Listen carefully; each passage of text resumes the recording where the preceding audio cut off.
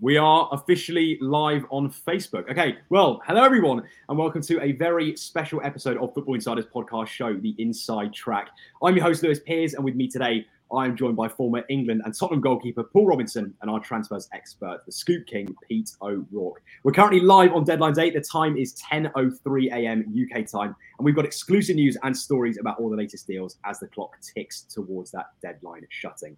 Pete, without further ado, I won't do any more talking. Can you take us through, please, the latest deals that we may have missed overnight or that are happening this morning? Yeah, obviously it's been a bit of a quiet January transfer window so far, but there is a few deals on the cards on deadline day right now. My understanding is that Burnley are trying to pull off a shock signing of Thomas Meunier from Borussia Dortmund, the Belgium international defender.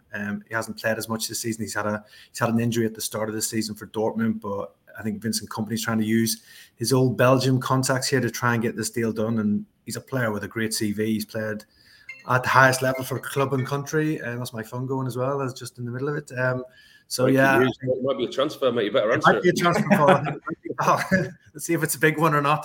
But yeah, I think obviously Burnley, we know they've had defensive issues this season, conceding too many goals. I think getting someone like Thomas Meunier in with his experience and his know-how could be an astute signing for Burnley. So they're trying to do that one from Borussia Dortmund on loan.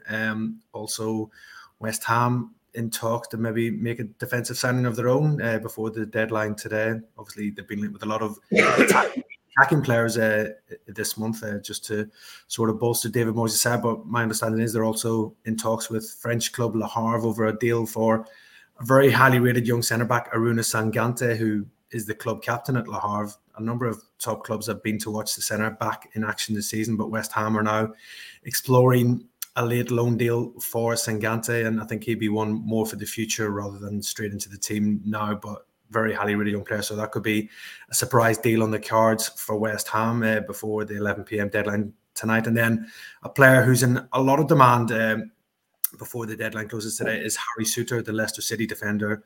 Not really been getting much game time for Leicester this season. It looks like he doesn't figure in Enzo Maresca's plans this season and how he wants Leicester City to play. He's obviously hoping to maybe move on in search of regular first-team football. There's been interest from Sheffield United, who are obviously desperate for defensive reinforcements. But now my understanding is that Leeds have now joined the chase for him and are exploring a deal for Souttar. Obviously, it's a complicated deal as well because he is currently away on international duty at the Asian Cup. But both Leeds and Sheffield United are looking to see if they can maybe do a loan deal for Harry Souttar, who was a mover in the last January transfer window when he left Stoke City in a big money deal to Leicester City, but he could be on the move again in this January transfer window as well. So that's a few things that are possibly on the go, but I'm sure there'll be other deals that maybe crop up between now and 11 o'clock as well.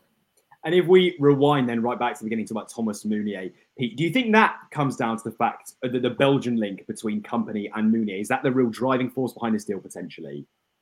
Yeah, I think it's obviously a big driving force for Thomas Meunier. As I said, he's had a great career. He's linked with some top clubs not so long ago. I know Manchester United a couple of seasons ago were very keen on him. He's played for PSG, Borussia Dortmund in Champions League, everything else. And he's never hidden his desire, I think, to play in the Premier League. So I'm sure Vincent Kompany will be using all his powers of persuasion to maybe convince him to make that move to Burnley and see if he can maybe be the difference for them and helping them in their survival bid as well. So be a huge lift on the pitch, and I think also in the dressing room as well, if you got a player of that experience and caliber to come into the Turf Moor dressing room. So I think it would be a big sign for Burnley if they can get it done. Yeah, absolutely. What are your thoughts, Paul? Do you think that would be a good move? Obviously, they do need reinforcements. Last night, they were unfortunate in that loss against Manchester City. What do you reckon? Yeah, I think they need defensive reinforcement. I think that's been something that's a key for Burnley all season. I think they've hoarded wingers without getting fullbacks and defensive cover. A big problem with theirs is conceding too many goals, but you just wonder, is it a little bit too little too late, if you like? When you look at the league table, you look how them and Sheffield United are becoming cut adrift at the bottom. But listen, they've got to have a go. They've got to try and stay in the window. It's been a really poor window, hasn't it, on the whole? I mean, we really are scratching around today for looking at deals, and that's obviously how clubs are feeling as well. But if Vincent Kompany can bring in Meunier, it'll be a fantastic signing. He'll probably go straight into the side. His experience, his leadership, and a player like that will give Burnley a chance. Yeah, absolutely. Pete, you obviously mentioned there as well, West Ham looking at the Le Havre captain and star. What sort of a player can West Ham be expecting? Is he a tall centre back? What sort of defender will they be expecting through the door if he does join? Yeah, he's a cultured centre back. Great leadership skills to be a captain at the age of 21 as well. I think that shows that he's done that. He helped Le Havre win promotion to Ligue 1 last season, and he's impressed this season as well in the French top flight. But yeah, big, strong centre back, but is also good in the ball as well. And I think he's got real high ceiling here to reach. He's got huge potential and somebody who's got all the attributes to be a success in the Premier League. So I think it'll definitely be a smart signing by West Ham if they can get this deal done. Obviously, Le Havre would prefer a permanent deal, while West Ham are hoping to get the young player on loan as well. But yeah, good player. A lot of top clubs have looked at him, the likes of Chelsea, Manchester United, Fulham, other top European clubs like Dortmund have all sent scouts to watch him in action this year. So I think if West Ham can get him, it could be a bit of a coup for them as well. So they're still working to try and get that deal done. And obviously we know West Ham are working on a potential couple of outs as well, with Said Benrahma maybe on his way to Lyon, and also Pablo Fornells in talks over a potential move to Real Betis. So yeah, it could be a busy day down at the London Stadium. Are you expecting both of those to exit, Pete? Are you expecting them to leave? Yeah, I'd expect Benrahma to move on. Obviously, the deal's been agreed between the clubs. It's now the final decision of the player if he wants to make that move to Lyon, who find themselves surprisingly in a relegation fight in France's top flight this season as well. So I think if he wants regular first-team football, it's a deal that should suit all parties as well. While Real Betis and Pablo Fornells, Manuel Pellegrini is the manager at Betis, who obviously knows all about Fornells from his time previously at West Ham, and two clubs are trying to sort out a fee on that one. So that's not as far advanced as the Benrahma one as well, but I'd imagine Betis will be pushing to try and get that deal done. And then maybe that could free up space in the squad for West Ham to make a late move of their own for an attacking player. And how about Harry Souttar then? You mentioned, of course, he's away with Australia. They are playing tomorrow against South Korea. How does that work in terms of today, Pete? Of course, sounds like there's going to be some interest. How will they get a medical done? What will that process be if one of these deals does start to advance? Yeah, I don't think they'll be able to do a medical as he's away at the Asian Cup. You just have to take a bit of a gamble on him that he's okay. He's playing games, so he's obviously fit and everything else. But yeah, I think you just have to go with it. And if they are keen to get this player, you're going to have to take that gamble and maybe do the medical later on. But I'm sure for Leeds and Sheffield United, they're both looking for that centre-back option, especially Sheffield United. They've been searching around, scrambling for players, the likes of Joe Worrell from Nottingham Forest, Mason Holgate, also at Everton. But yeah, Chris Wilder wants to get at least one centre back in before the end of the window, while Leeds themselves are also looking for that defensive reinforcement due to the injury to Pascal Struijk. So Harry Souttar, it hasn't worked out for him at Leicester City, there's no doubt about that. But I think whenever he's played for Australia, you can see he is a good player, and I think he would definitely be a good addition for either Sheffield United or Leeds. He's powerful in both boxes, and I think he might find a player who's got a point to prove after what's happened to him at Leicester. He loves scoring for Australia as well, if I'm not mistaken in saying. He's actually not that far off Mark Viduka's record for them. Nope. So he's doing really well. Yeah, exactly. Paul, do you think actually bringing him in would really reinforce Leeds' promotion push, we should say? Yeah, listen, they've got a really strong squad. I've said it for a long time. Leeds and Leicester have got the two strongest squads in the Championship. Whether they're the best team or not, that's time will tell. But there's no point in Leeds signing players in January that they're going to bring into their squad that could potentially have potential for the future, because they don't know whether they're going to be a Championship or a Premier League side next year. They need to bring in players that will fit straight into that starting 11, and the starting 11's strong. They've got a very, very strong bench, but that is an area that they've looked at. I know that they've looked at the boy from Everton. Is it Holgate from Everton? I think they've looked at as well, and it's an area with Pascal Struijk been injured. Joe Rodon's played there this season. He's been outstanding, but he's not had a regular partner. Liam Cooper, and as we know, he's coming towards the twilight of his career. But there's different players that have played in that position. Centre-back and left-back have been a problem position for Leeds. Listen, we know it's been a quiet window, but I wouldn't be surprised if there was some action at Ellen Road today in those two positions. Absolutely. I mean, Pete, if we talk about any other deals potentially that are happening, one player I know that Football Insider have reported quite closely on is Armando Broja. Looks like he could potentially leave Chelsea on loan. Do you have any updates about that? I know you're busy texting and typing away. So when you're, what's that looking like for Broja? Do you expect him to leave Stamford Bridge on loan, or do you think he'll stay at the club?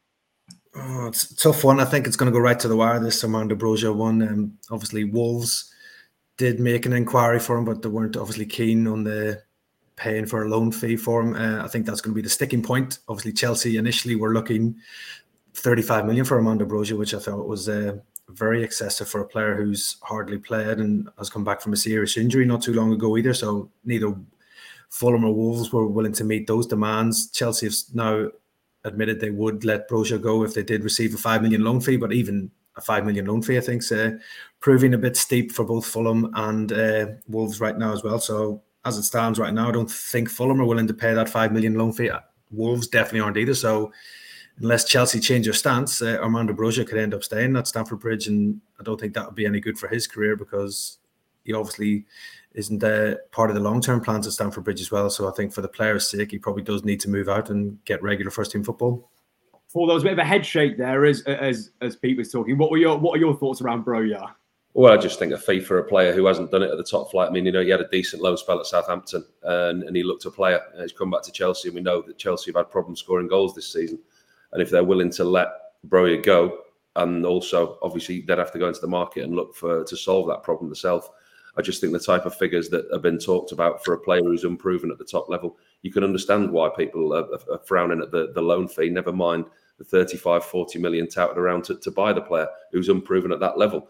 Listen, he's a young player who's clearly a talented player, but he's got a lot to prove, and it's a big risk. If you're taking a player on loan between now and the end of the season in January, and you're paying a 4 or 5 million loan fee, you want a player who's going to guarantee you an impact in your side, and he's not going to do that.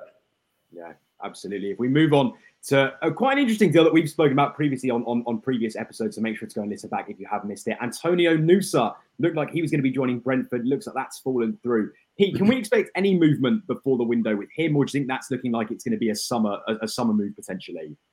Yeah, I think this one's looking more likely to happen in the summer for Antonio Nusa. Obviously, Tottenham were leading the race for the young Norwegian, and then Brentford came in and put a big bid in of £25 million plus for the player, which was accepted by Club Brugge. It seemed like he was going to be making that move to Brentford, but then there was complications in his medical, so that put the sort of brakes on that deal to happen this month. Brentford are still keen on signing the player. Again, he's a very highly rated young winger, being talked about as the Norwegian Messi, which I'm sure is a great name for him to have on his shoulders at such a young age. But no pressure. No pressure at all. He'll be fine with that one. But yeah, he's a talented player. There's no doubt about that. He would be the typical type of Brentford signing, somebody that they can come in and sign and develop and then maybe sell on in the future for a huge profit. But yeah, I don't think that deal's going to happen this month. But Brentford still keen to do it, and they will definitely revisit it in the summer. But if they don't get a deal done quickly, it could leave the door open for other clubs to maybe make a move for Nusa, because we know Tottenham are interested, and I believe also that Newcastle are admirers of the player as well, but haven't been able to do anything this month because of their own FFP constraints as well. So yeah, I think it's a deal to keep an eye out for in the summer. Paul, would you like to see him at the Tottenham Hotspur Stadium? Would he be a good addition to the squad, do you think? Well, you've hit the nail on the head there. Be an addition to the squad. Whereas somewhere like Brentford, he'd go in and he'd play. No disrespect, but he'd go in and he'd want to play first team football. And if he was to choose Brentford, if the options were Tottenham or Newcastle, he's got an opportunity to go into Brentford and play. And for Brentford, let's be honest, it would be a coup for them, because since they've been in the Premier League, that's one thing that they haven't been able to do. Get the bigger signings in, if you like, compete with the likes of Tottenham and Newcastle for players. And if they are to bring him in, it would be a real coup for them. For Tottenham, it would be another one into the stable. You look at the forward play, you look at the prowess that they had on the pitch last night. Johnson coming off the bench at half-time. You would think that he's certainly going to be one for the future, not a regular starter.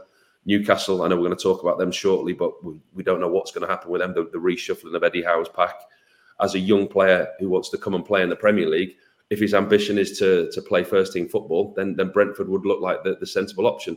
But with the deal stumbling, as it is seemingly not going to happen in January, then it opens the window for a lot more vultures to come looking in the summer. Yeah, I think you're spot on. I think it could be a really good signing for Brentford if they do pull it off.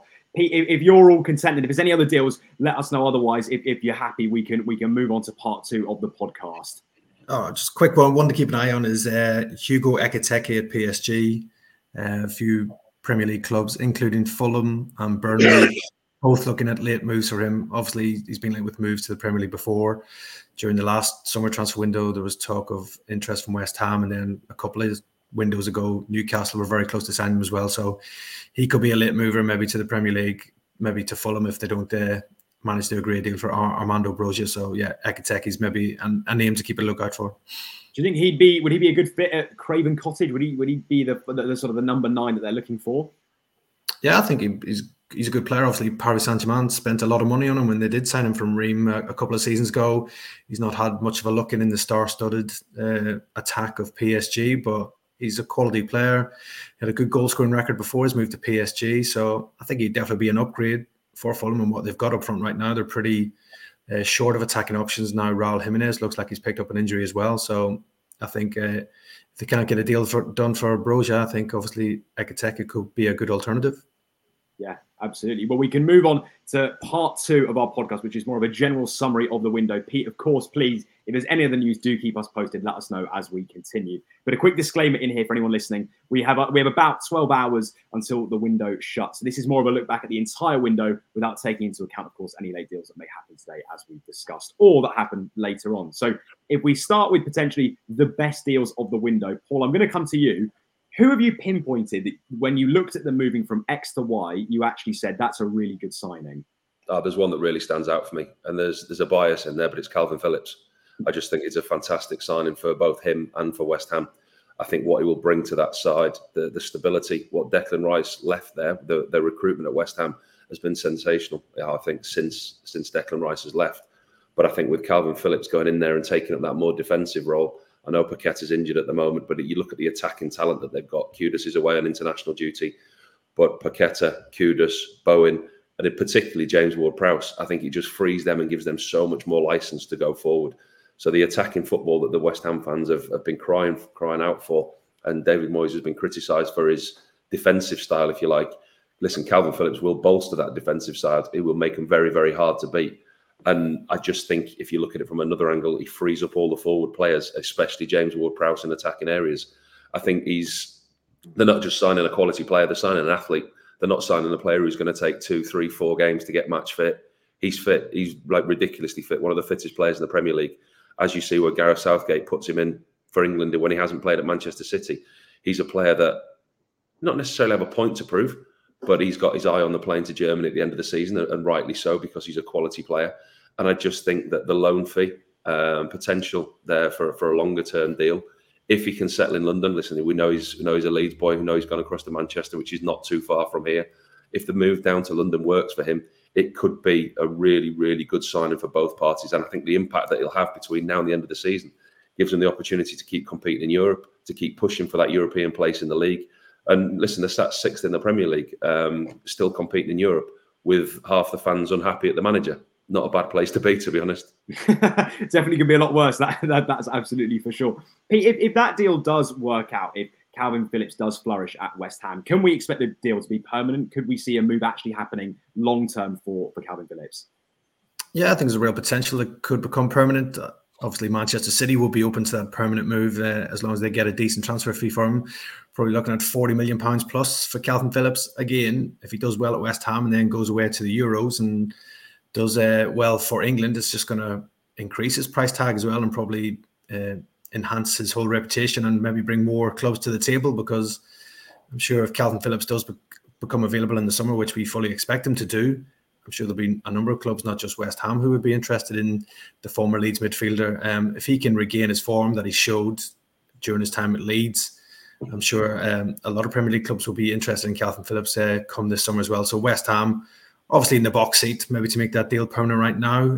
If he goes there, impresses and settles into the club quite well, I'm sure Calvin Phillips will be more than happy to turn that loan move into a permanent deal as well, as would David Moyes. I'm sure David Moyes would like to sign him permanently now if he could, but the price tag's probably just out of reach for West Ham, especially in this January transfer window. But I think definitely come the summer, more clubs will have more leeway, bigger budgets to maybe go and do deals for Calvin Phillips. So the ball is in Calvin Phillips' court right now. If he goes and impresses, it'll be more than just West Ham who will be trying to sign him in the summer.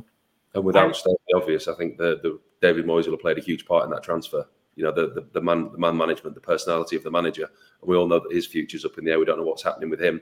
So I think the future of David Moyes would play a huge part in the potential permanent signing of Calvin. Yeah, I think that's right. And again, that remains to be seen too. So that's one to keep an eye on Football Insider. Pete, if you had to pick any best deals of the window, have you got any names that you'd go for and you'd say actually you think they were either A, stand out, or B, they could really go on and flourish? Well, there's only been 18 signings in the Premier League, so there is slim pickings to choose from. Like Paul said, Calvin Phillips is a great deal. I'd probably look at Timo Werner at Tottenham. I think it was a move that sort of caught people by surprise. No one expected it. Obviously, he's played a few games now, and I think he's done okay. It's obviously, I think, still more to come from Timo Werner. But yeah, they're signing a player who's come over from RB Leipzig where he wasn't playing. He's a versatile player who can play out wide or down the middle, so he definitely adds options to Ange Postecoglou's side. I thought he had a decent game against Brentford last night as well, helped Spurs in that comeback win, and he could be vital for Spurs in this push for a top 4 finish or even a title challenge if Spurs can maintain their form between now and the end of the season as well. But he's a different option for Ange Postecoglou. As I said, with Son away on international duty, I think he slotted in quite well, and he's got great experience, a great CV. Remember, he's a Champions League winner from his time at Chelsea as well. So I think he could be he's obviously started off quite well, and if he can add a few more goals between now and the end of the season, he could be a really smart signing for Tottenham. Yeah, I think you're absolutely right. I mean, again, remains to be seen really if that one's made permanent as well. One I'd like to ask both of you is, what about Jadon Sancho going the other way to Dortmund? Do you think that actually could be a really positive move for him, although it's, of course, leaving the Premier League? Go on, Paul, you go. For him, yeah, absolutely. And I've spoke before on Football Insider about what people haven't looked into this transfer. For me, it was a nod in the direction of the manager. It was Manchester United backing the manager because they paid a huge transfer fee for Jadon Sancho. He's not performed. He's underperformed. The expectation level hasn't been reached. They paid a huge transfer fee for him. They've paid huge wages on a regular basis for him, and they haven't been able to get the best out of him. And they've fallen out with the manager, yet the club have backed the manager after all what they've spent and all the whole outlay. They've backed the manager, and the manager said he doesn't want him in the squad, and they've shipped him out. I think the frustrating thing for Manchester United fans is that as soon as he goes back to Dortmund, in his first game back, he's kissing the badge. And there's more coming out. You know, there's more stories about him and about his personality that we're learning. But I think he's got a job to get his career back on track. And I think he realised that, regardless of how he is as a person off the field. He's been clever enough to realise that he's once flourishing young career of this outstanding young footballer who hit the heights with the England squad, etc., has really hit the buffers, and it's hit the buffers in a hard way. And he's had to get out of Manchester United for his own personal reasons, and he's had to get his career back on track, and by going somewhere familiar to him, somewhere that he knows, somewhere that he's flourished in the past. I think that was a good option for him. I really do. I suspect he had the option of going to a lot of other places, but familiarity and being loved is clearly something that he wanted. Players respond to different things, man management styles, familiarity, comfort, etc. It's clearly an environment that he likes, and it's probably one that will work for him. I've said it before, what's to say that he doesn't come back at the end of the season to Manchester United with a different manager?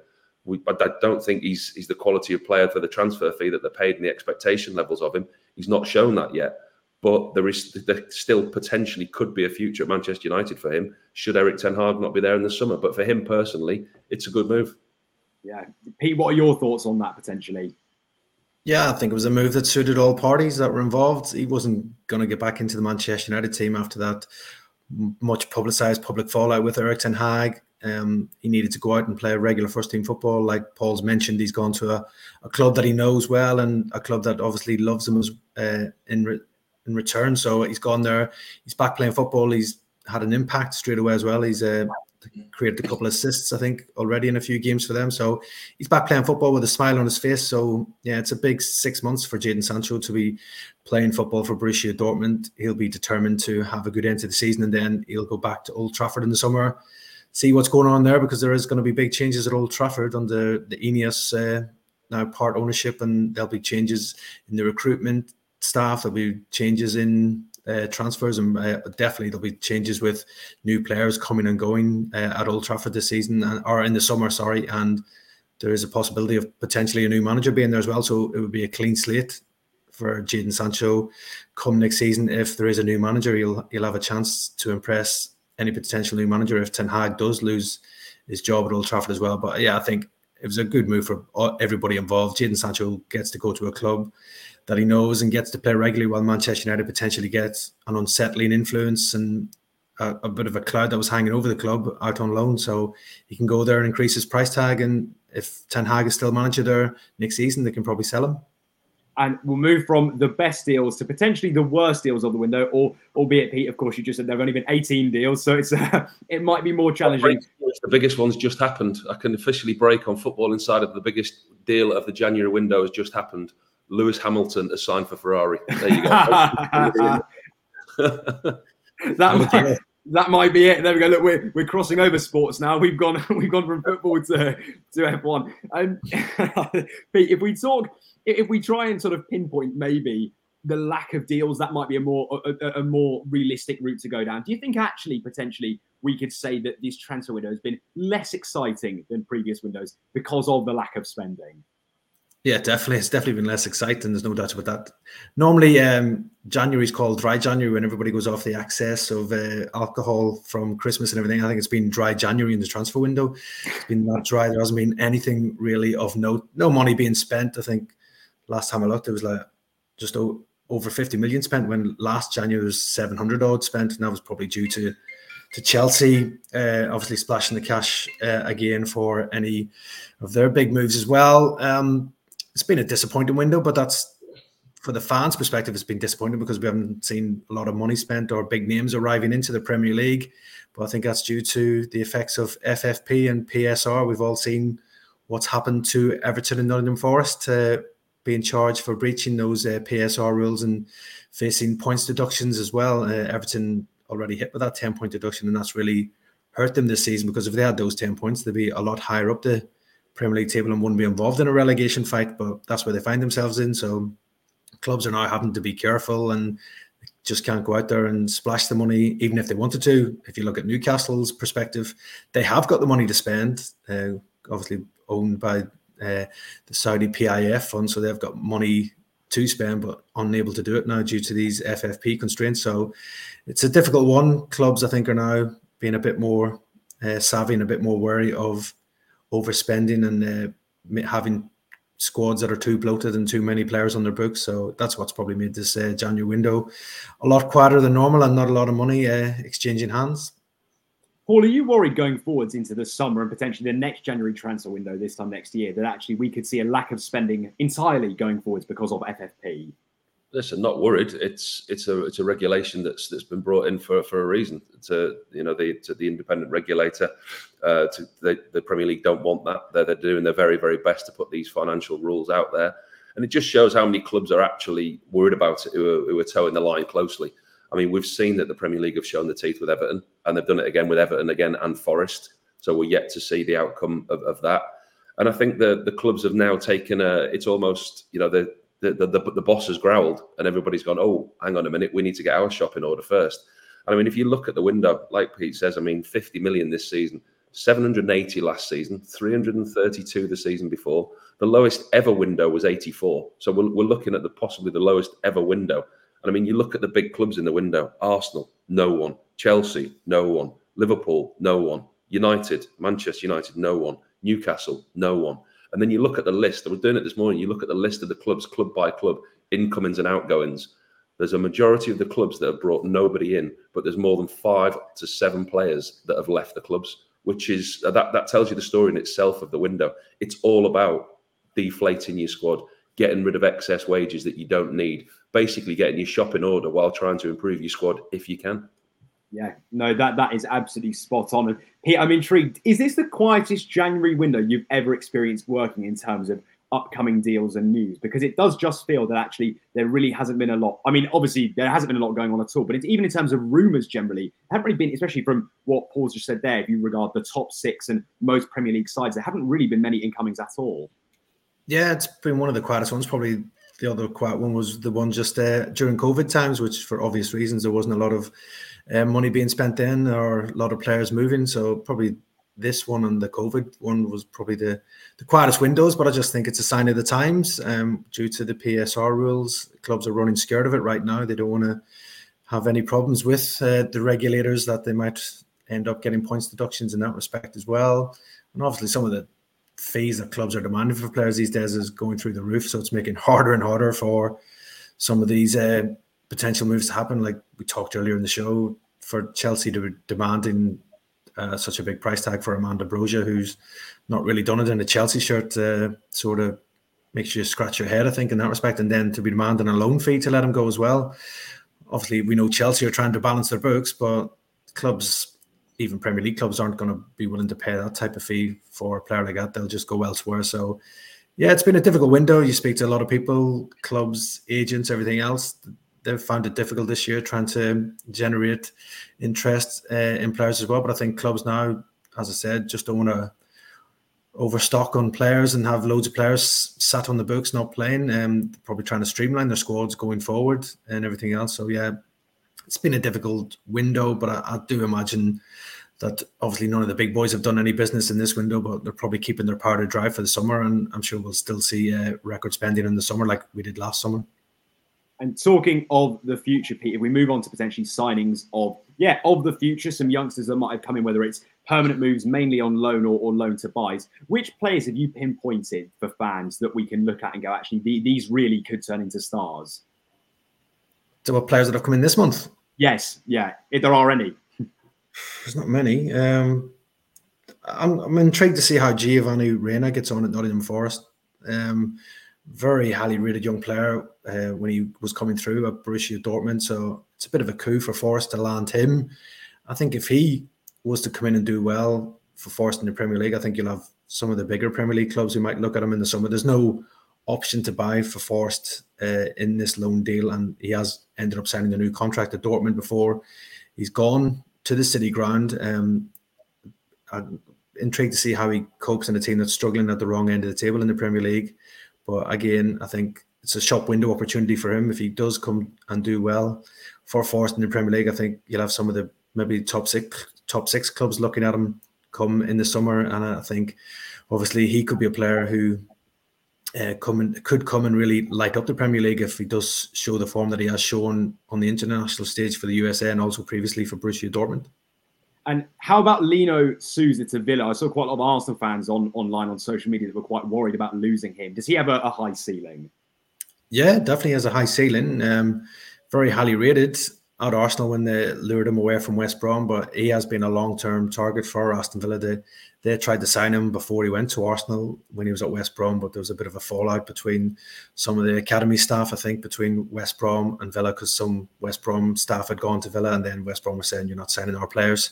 So that's why he ended up going to Arsenal in the end, but Villa have continued to keep tabs on him. An England youth international left back. He's the modern day fullback, Lino Souza. Very good going forward. Can create goals and also score goals. So an exciting signing for Villa, and obviously Villa planning for the future by trying to recruit some of these young players. He's going to sign for Villa today, and then he's going straight out and loan to Plymouth to get regular first team football. So it'll be interesting to see how he gets on in the Championship as well. But maybe this is the stance that Aston Villa are taking out, signing Souza, who's a young player, and also Morgan Rogers from Middlesbrough as well. They're spending big money on him as well, and again, he's done well at Middlesbrough, but he was another young player touted for big things when Manchester City signed him, funnily enough, from West Brom as well. So yeah, West Brom have got a good track record of developing these young players, but then they do end up moving. So two exciting young players for the future, and it shows that Unai Emery's not just thinking about the here and now, he is planning ahead and trying to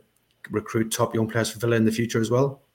Paul, do you think that clubs' transfer strategies have changed now with FFP? Are we more likely to see clubs bringing in like signings of the future rather than established stars potentially? Yeah, I mean, you look at the scouting network now that the clubs use. You look at the player recruitment and the knowledge that players have.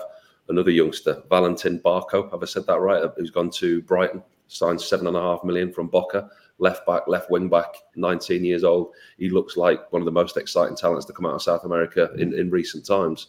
And that's the type of network that that clubs are going to be using. We know that Brighton's recruitment is excellent. You look at the way that they sell top players for top prices. I mean, you look at Caicedo, what was it, $4.5 million they paid for him? Sold him for $100 million. I mean, that's not bad business. If this lad comes in at $7.8 million, they sell him for something similar. That club have got a great business model. And the football clubs, they've always been about a business model. They've always been about making money. But they're saying if you want to make money, you don't buy a football club. Football clubs succeed at the top level where there is endless pots of money. But with these FFP rules and the laws coming in now, the business model has to be a lot more stringent and a lot tighter than it's ever been. Hence the reason that we're seeing younger players bought for less for the future, moulding the squad. I mean, you look at Newcastle, the talk about Newcastle with Eddie Howe and potentially lose Gomeres, Almiron, Trippier, those type of players and rejuvenate his squad. And that it takes management to a different level, as in, you know, your transfers of players, etc. And player recruitment will be affected. Listen, the rules that Everton and Forest have been charged with, the 105 million, we've spoken about it on here before. Those rules are not fit for purpose. They're going to get changed because of the amount of money that players are going for. Those rules are going to get changed. We will see a broader horizon and, you know, more leniency given with the finances. But there is going to be some kind of a line that the clubs are going to have to toe. Yeah, that's exactly right. And again, remains to be seen where that one unfolds, but definitely worth keeping your eye on Football Inside to get the latest news. If we move on to the best window for a specific club, I mean, really only one name comes to mind, Pete. Surely that title, if you want to call it that, has been given to Tottenham Hotspur. Yeah, Tottenham have won this transfer window. I think they've been the busiest club, so that's why they win it straight away in that respect. But yeah, good signings, I think. Obviously, Dragusin was the big money signing of this window so far from Genoa, £25 million. I think, again, he's one for the future. He's maybe not going to get many minutes this season due to the form of Van de Ven and Romero, but yeah, he looks a top Just player. you wait 2 weeks. Romero will be suspended. He'll be in within 2 weeks. Are you saying, but Paul, what's the prediction? Are you saying are we going 2 weeks then? 2 weeks suspended, yeah. Okay. Right. Well, Van de Ven's hamstrings hold up as well, but yeah, it's going to be. I think he's a good signing for Tottenham. Long term, Dragusin. There's a lot of clubs who were looking at the Romanian, so Tottenham have gone and pushed the button and spent that money on him. And again, he just bolsters that Tottenham rear guard, who obviously they let Eric Dyer go to Bayern Munich as well. So yeah, good signing. And as I said, we spoke earlier about Timo Werner. I think he's a very smart signing on loan, a player with a top pedigree. Played Champions League football, so I think he'll be a good fit for Tottenham. I think he's already slotted into the team seamlessly already. So yeah, he looks a good signing. But yeah, Tottenham have been the busiest club in this window. They've sort of kept this window alive really with their dealings, and still talk that they might try and do another one if they can. They've obviously been frustrated in their attempts to sign Conor Gallagher with Chelsea's huge price tag on the England international. So that's one they might have to revisit and wait in the summer for Conor Gallagher. But yeah, Franz Postecoglou, he's obviously done a good job so far for Tottenham, and he's been backed by Daniel Levy in this transfer market with those couple of signings in Werner and Dragusin. So yeah, it's been a very productive window for Tottenham. And Paul, I was going to mention about Timo Werner earlier, but of course, I think it's worth saying now, he actually has as many Premier League assists this season so far since joining us, Marcus Rashford, Gabriel Martinelli, and Luis Diaz.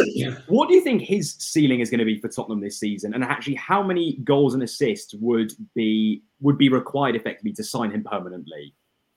That's a good question. I don't think there is an expectation of Timo Werner. I think that's probably the good thing, because the expectation of with him coming in, it took everybody by surprise.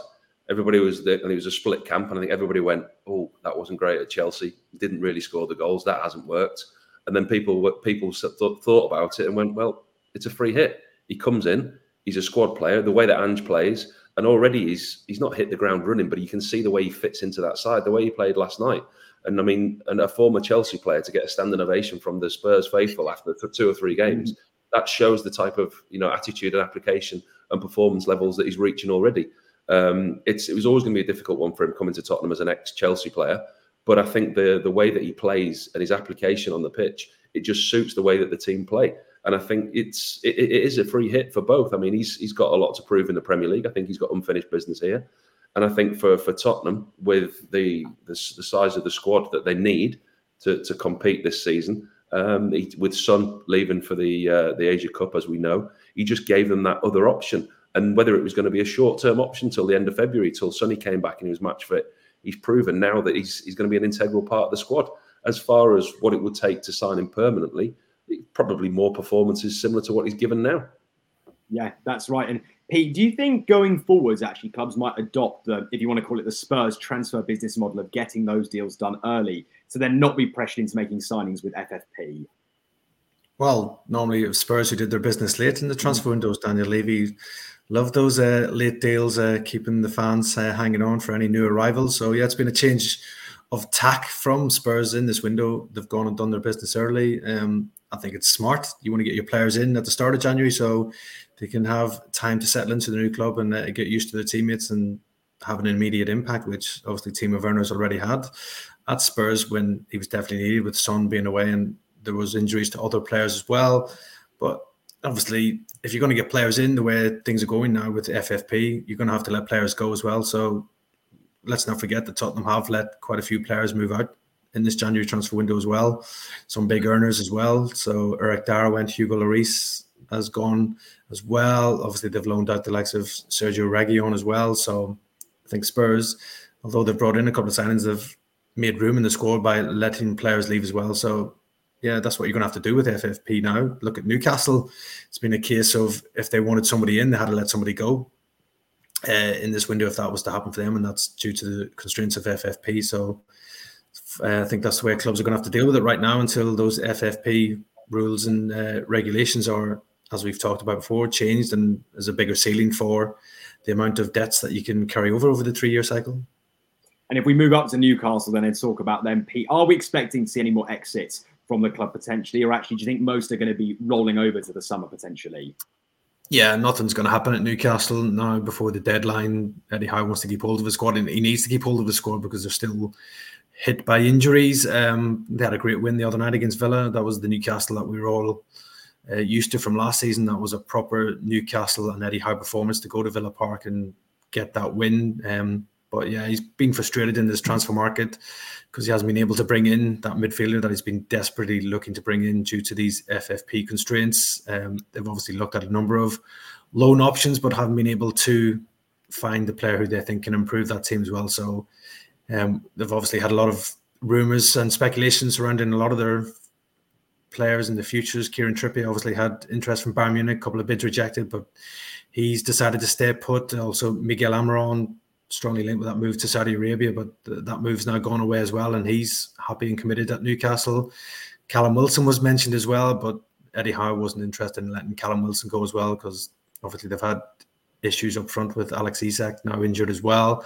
But I think the big one probably this summer to keep an eye on is going to be Bruno Guimaraes. I think there'll be a lot of interest in him. He's got this buyout clause in his deal as well of around 100 million. I'm sure a lot of the big clubs will be ready to activate that in the summer, the likes of PSG, potentially Barcelona, and there will potentially be interest in the Premier League as well. And Bruno, who's been a brilliant signing for Newcastle since arriving from Lyon, so they could make a big profit on him. And I'm sure the player himself, although he does love Newcastle and signed a new deal not too long ago, he will want to play Champions League football, which is unlikely to be on offer at Newcastle next season.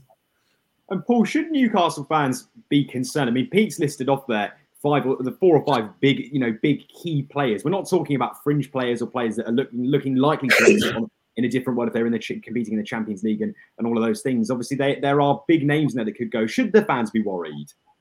The frustrating thing for Newcastle fans and a lot of football watching Newcastle is how is this happening to the richest club in the world, and understanding the financial constraints and as to why they're having to do it. The global reach of Newcastle, the income versus the outgoing, etc., all comes into play. But I think that it's not coming down to earth with a bump for Newcastle, but it's just a little bit of reality after all the 12, 18 months of we're the richest club in the world. We've got all these riches now. We're going to go and sign the world's best players to within 12 months. Oh, we might lose our best player in Bruno, or Trippier might have to leave. Almiron might have to leave. And the realization of these financial restraints, I think, are the most frustrating things for Newcastle fans. Because, like I said, the wealth that came into the club and that the club have clearly got, there's unlimited wealth at the club. They are the richest club in the world, yet they're having to tie these financial restraints until a few years down the line where the business model's different, the income's different to the outgoing, etc.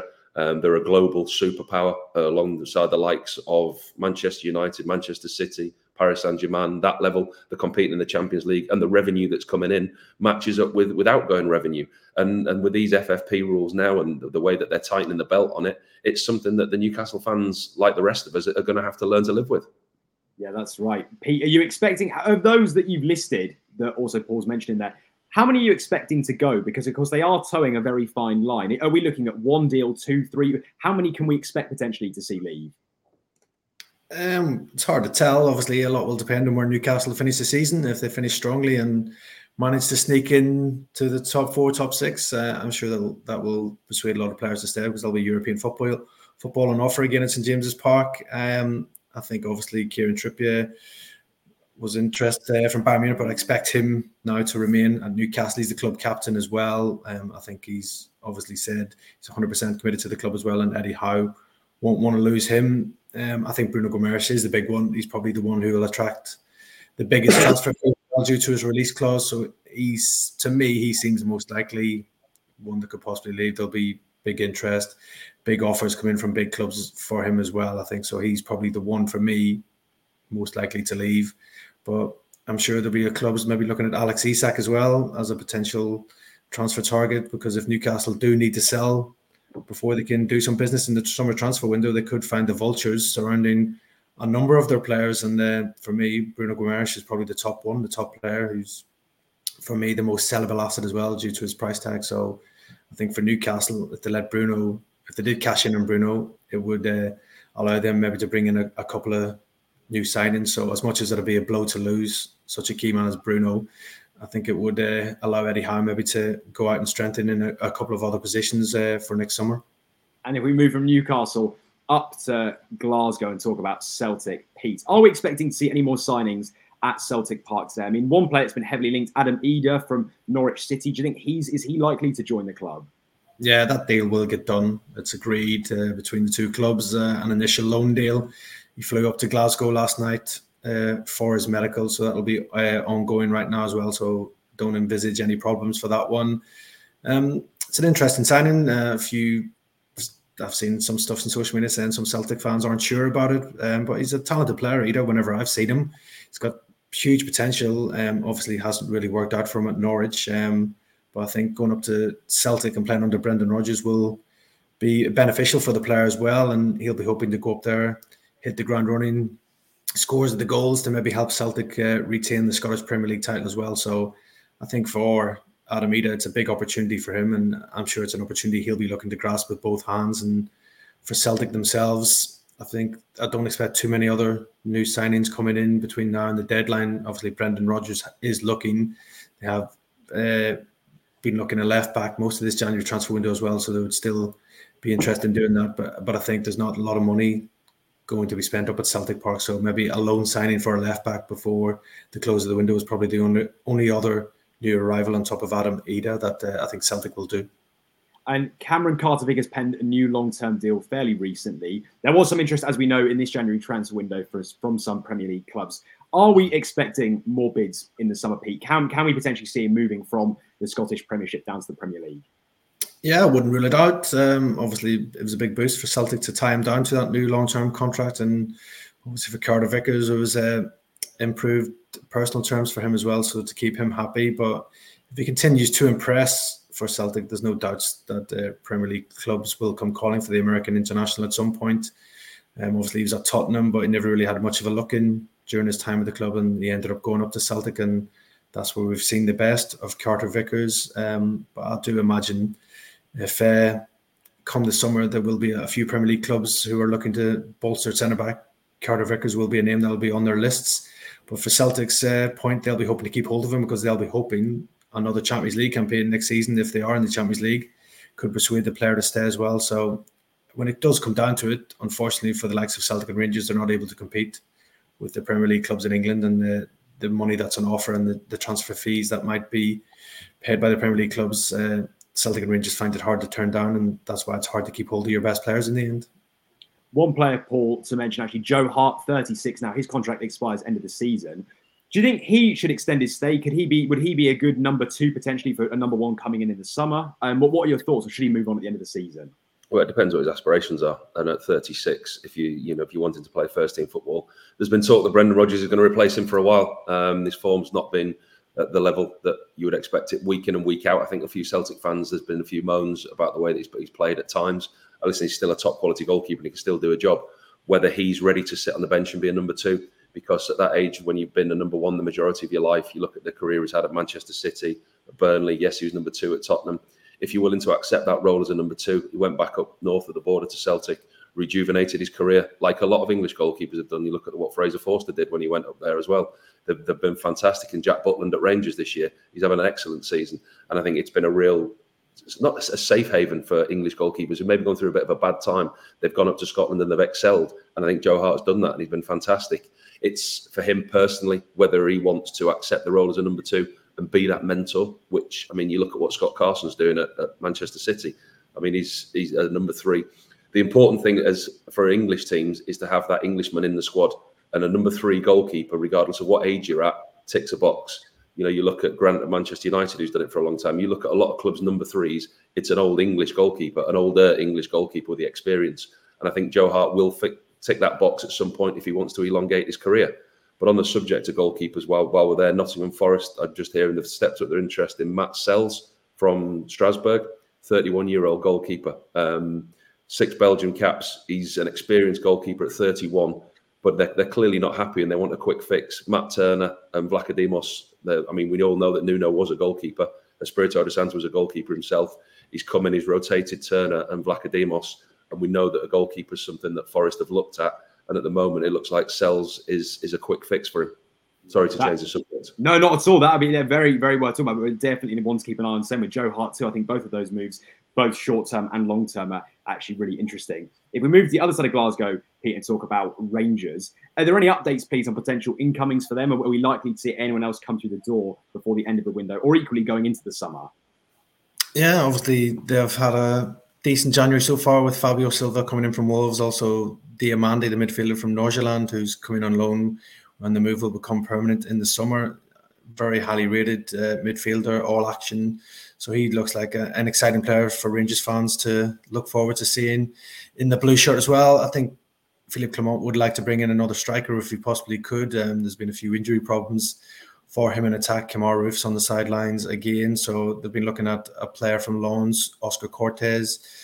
So they're hoping that they might be able to get a deal done for him. It's not going to be straightforward. And they were interested in a Brazilian left back, Jefte, who's been playing in Cyprus, but the Cypriot club have blocked that one right now. He's on loan there, so that deal looks like it's off for now. So Rangers might have to look elsewhere for a left back. So you're finding the 2 Old Firm right now in this last day of the transfer window, both scrambling around for a left back. So they'll probably both be targeting the same types of players as well. So it could be a straight choice between either going to Celtic or Rangers for some players in these final few hours of the window. But yeah, I think Rangers have had a decent January window so far, and I'm sure Philippe Clement will be hoping he can build on what he's done so far. And come the summer, I'd imagine there'll be quite a few changes at Ibrox as well. There's a number of first-team players right now who are out of contract and could potentially leave on free transfers.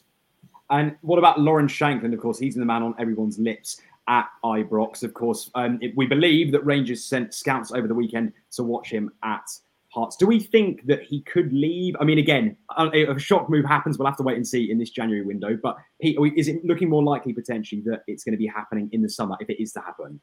Yeah, I think it's probably more likely now. It's so little time left in this window for a move to happen that Lawrence Shankland could be maybe on the move in the summer transfer window rather than now. Obviously, Rangers do have an interest in the Scotland international. He's had a great season for Hearts. Hearts are desperate to tie him down to a new contract. I've made him a couple of offers, but there's been no agreement as yet between Shankland and Hearts.